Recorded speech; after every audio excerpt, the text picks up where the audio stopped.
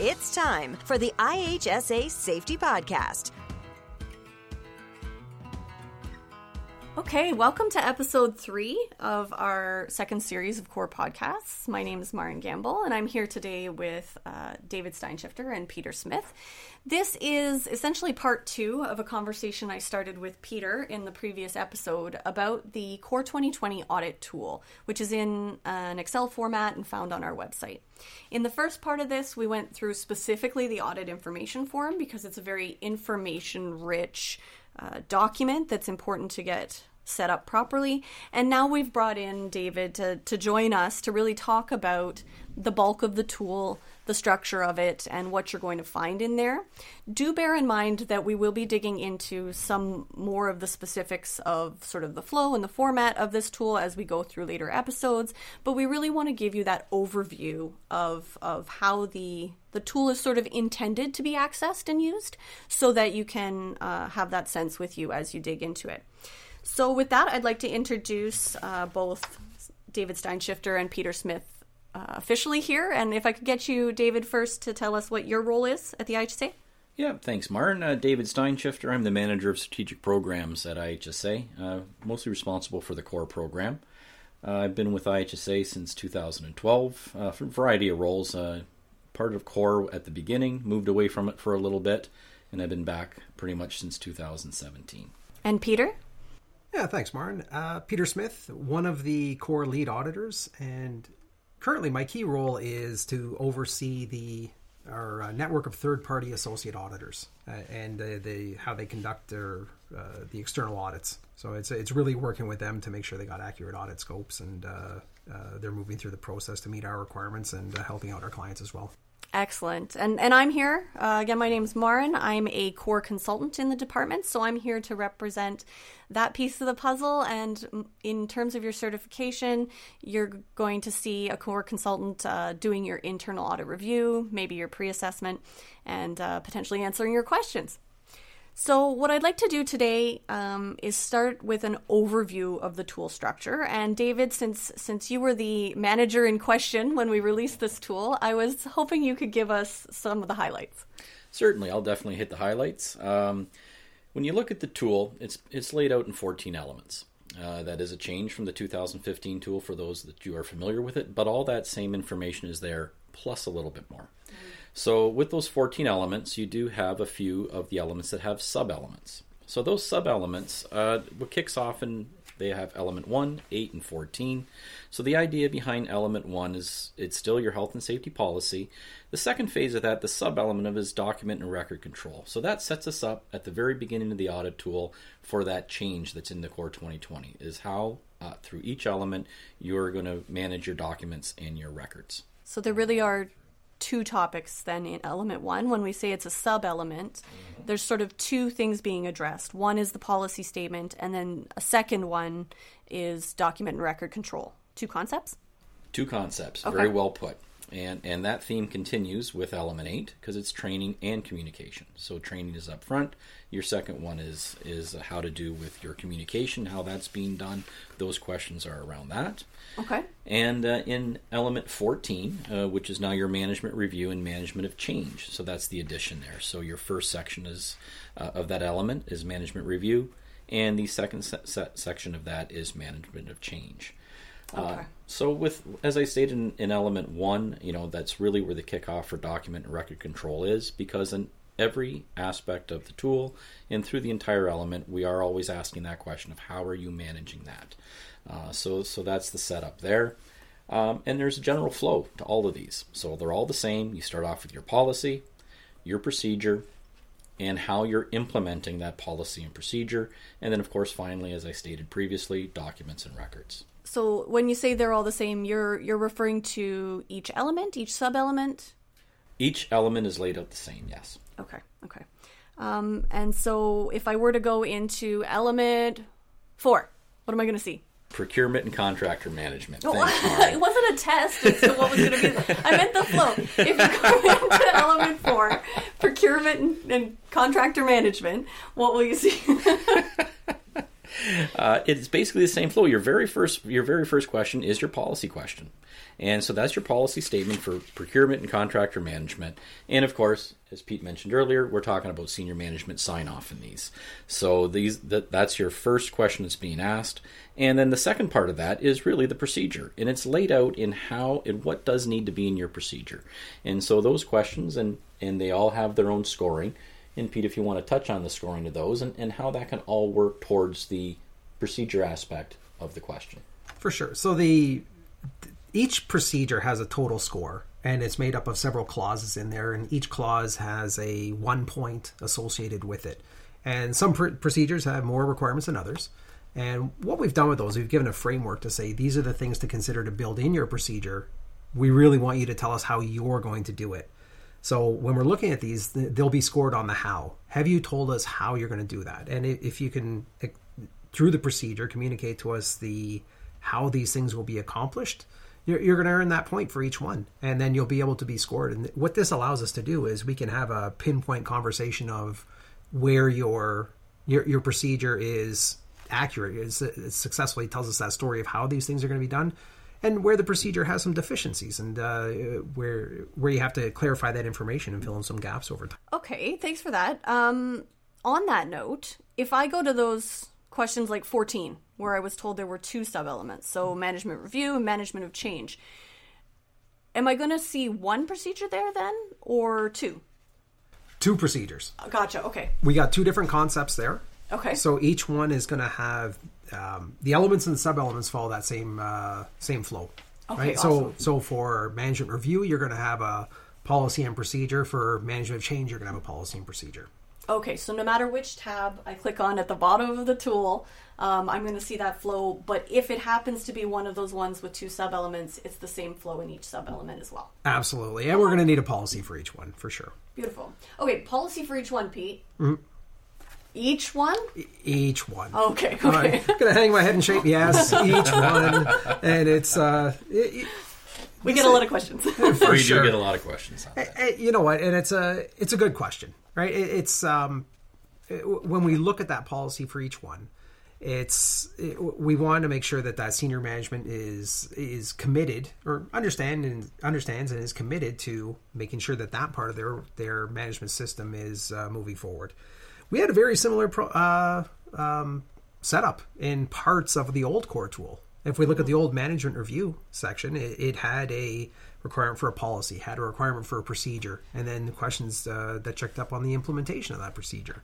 So we like that idea where it started with commitment, and then this is how things are going to be done, and then showing us that you've done those things. We wanted to follow through on that same thing. And, it's part of that core standard. In this case, was part of that agreement with the getting COR 2020 approved by the MLTSD for SOCI. Okay, well, I mean that all sounds very good, Pete. I'm gonna hold you to a bit more discussion of that in a later podcast. I think we'll chat in a little more detail on that one. But what I heard you say there too was interesting in terms of how the structure was chosen, where it was the stuff that was working in the previous standard in terms of policy, procedure, and then checking implementation. So far we've kind of talked about the fact that there's a policy and procedure in each of these elements, but is that it in COR 2020 or is there more to it? So the next set of questions are key, and we refer to these generally as implementation questions. So this is where you're showing us implementation of your procedure. So you've told us how you do things within your organization through that procedure. Now, this is what you're going to be audited to. When an external auditor comes out, or when you're doing your own internal audits, you're auditing to see, have you implemented your procedures?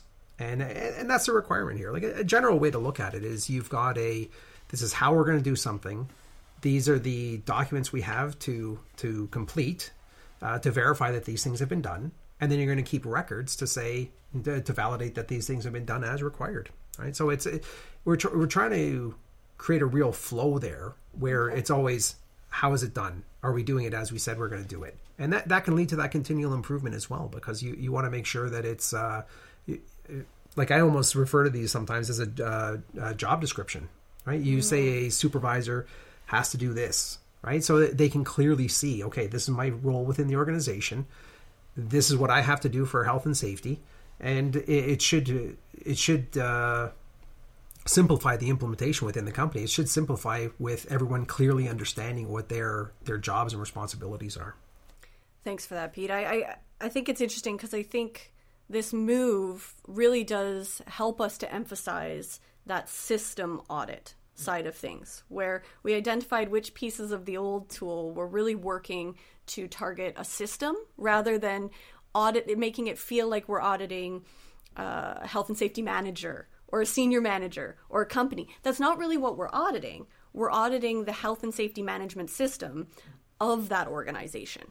And I think that taking a systematic approach to the audit tool really parallels what we're asking organizations to do. And I like that side of it, personally. For sure. It's kind of an evolution of the way that we look at health and safety across Ontario, but as well as the approach from WSIB through their Health and Safety Excellence program, as well as the MLTSD through their SOCI program. They're integrates. Yeah. Yeah, it's a real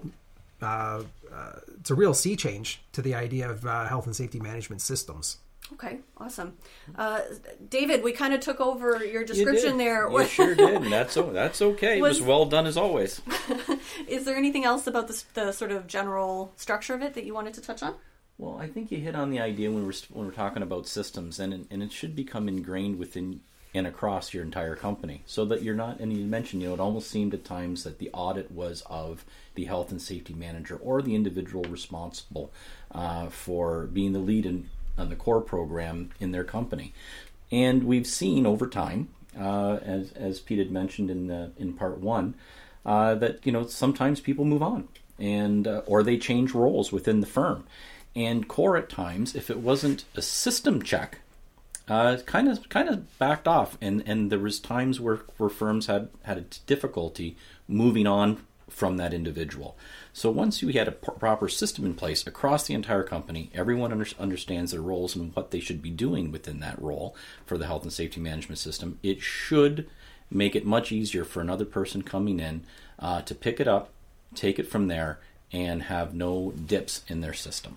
Awesome. That seems like a really important thing in terms of really supporting the industry to promote that continual improvement, because you're not suffering those setbacks as you move through time. You can keep striving forward. Okay, if we look at some of the fundamentals in that physical Excel, well, it's not a physical Excel, in that digital Excel tool there, Peter, I know that you have some insight into some of the features that were built in. Yeah, for sure. So there's a way to navigate this, and there's a way to get used to the flow of the audit tool. A little bit different than what we had for the previous audit tool. So it's just getting familiar with the layout and how this is put together, or the thought behind how it was put together. So, you open up that Excel tool, tabs across the bottom, audit information form, and then you've got element 1, element 1.2, 2, and on from there. And you'll see titles. And some of them will make more sense than others. I love titles. Yeah, and there will be some new concepts, and there are new concepts we've rolled out with COR 2020. Definitely. And then you might be scratching your head. What does this mean? You open up to each one of those, and right at the top there is a description of the element.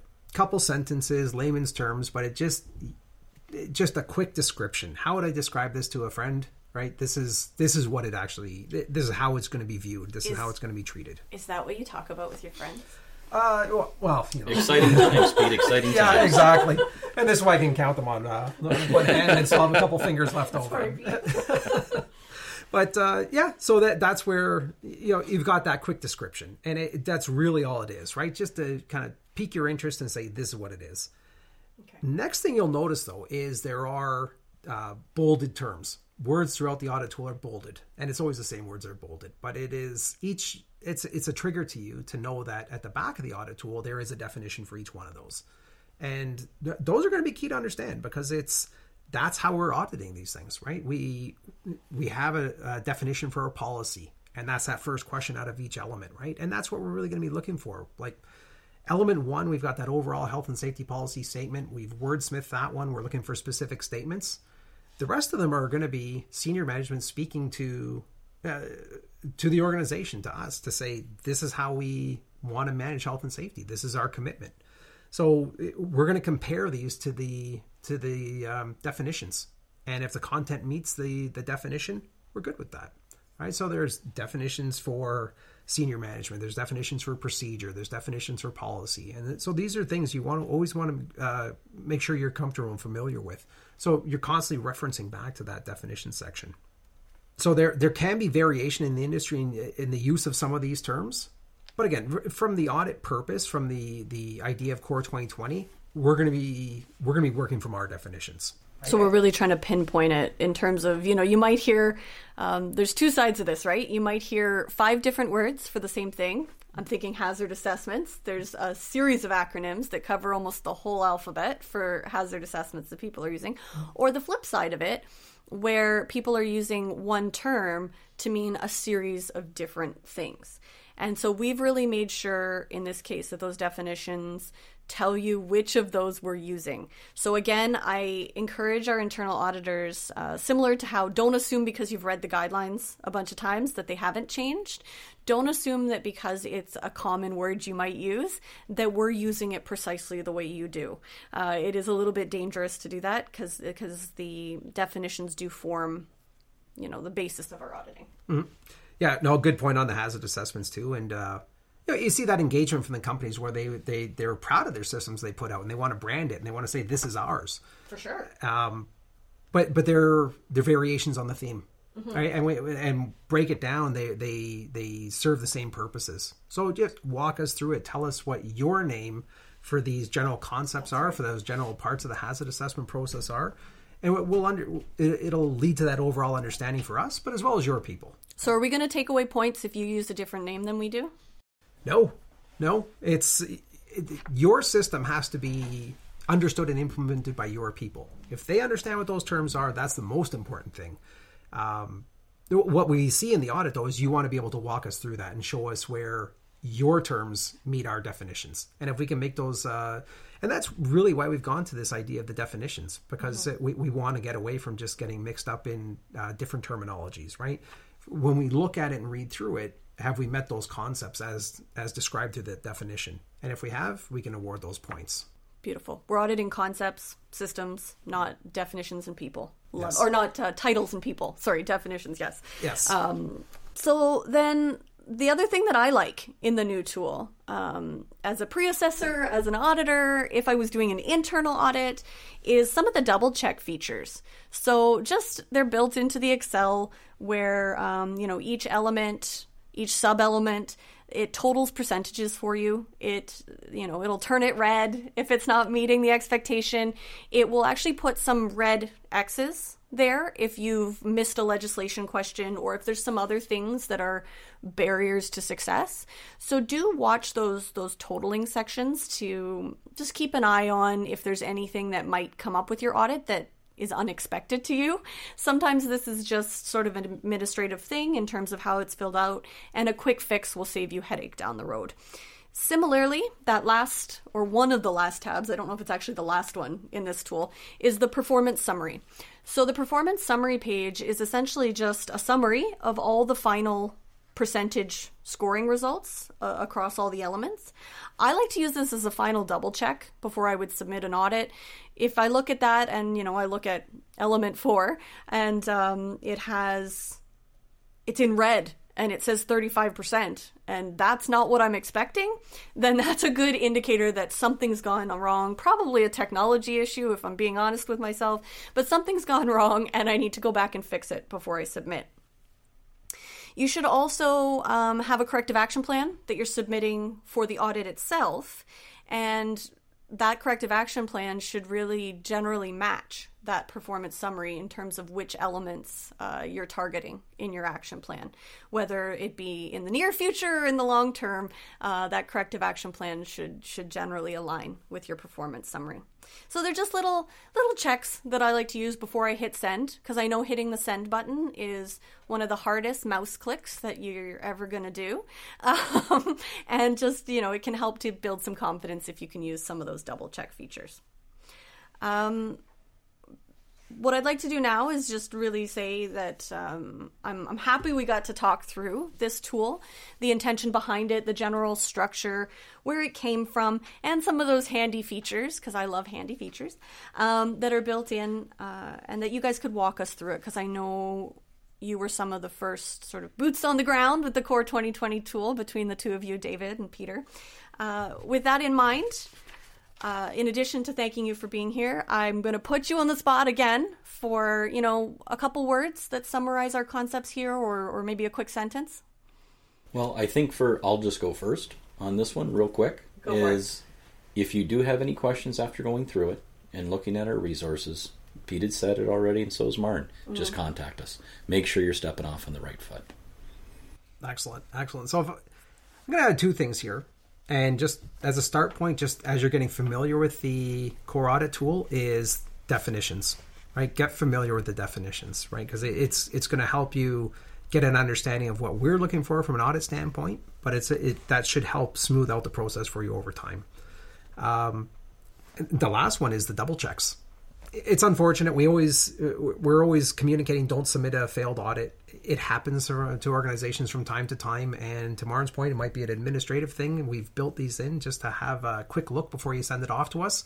Use the double check features and take a couple looks through the tool ahead of time at each element or the performance summary sheet. But make sure you're looking at that before it goes before you're sending it off to us. Awesome. Yeah, I think just to echo what David said there, the idea of contact us, it is at times probably there's concepts even with the definitions that aren't ringing true to you or aren't making sense. Definitely contact us. Pete's talking about this stuff with his friends, so he definitely wants to talk to you about it. But there's a whole bunch of us that honestly, we love to talk this stuff. This is our jam. So just give us a shout and we'll talk about it. Thanks to you both for being here. Yeah. Thanks, Marn. Yeah, thanks, Marn.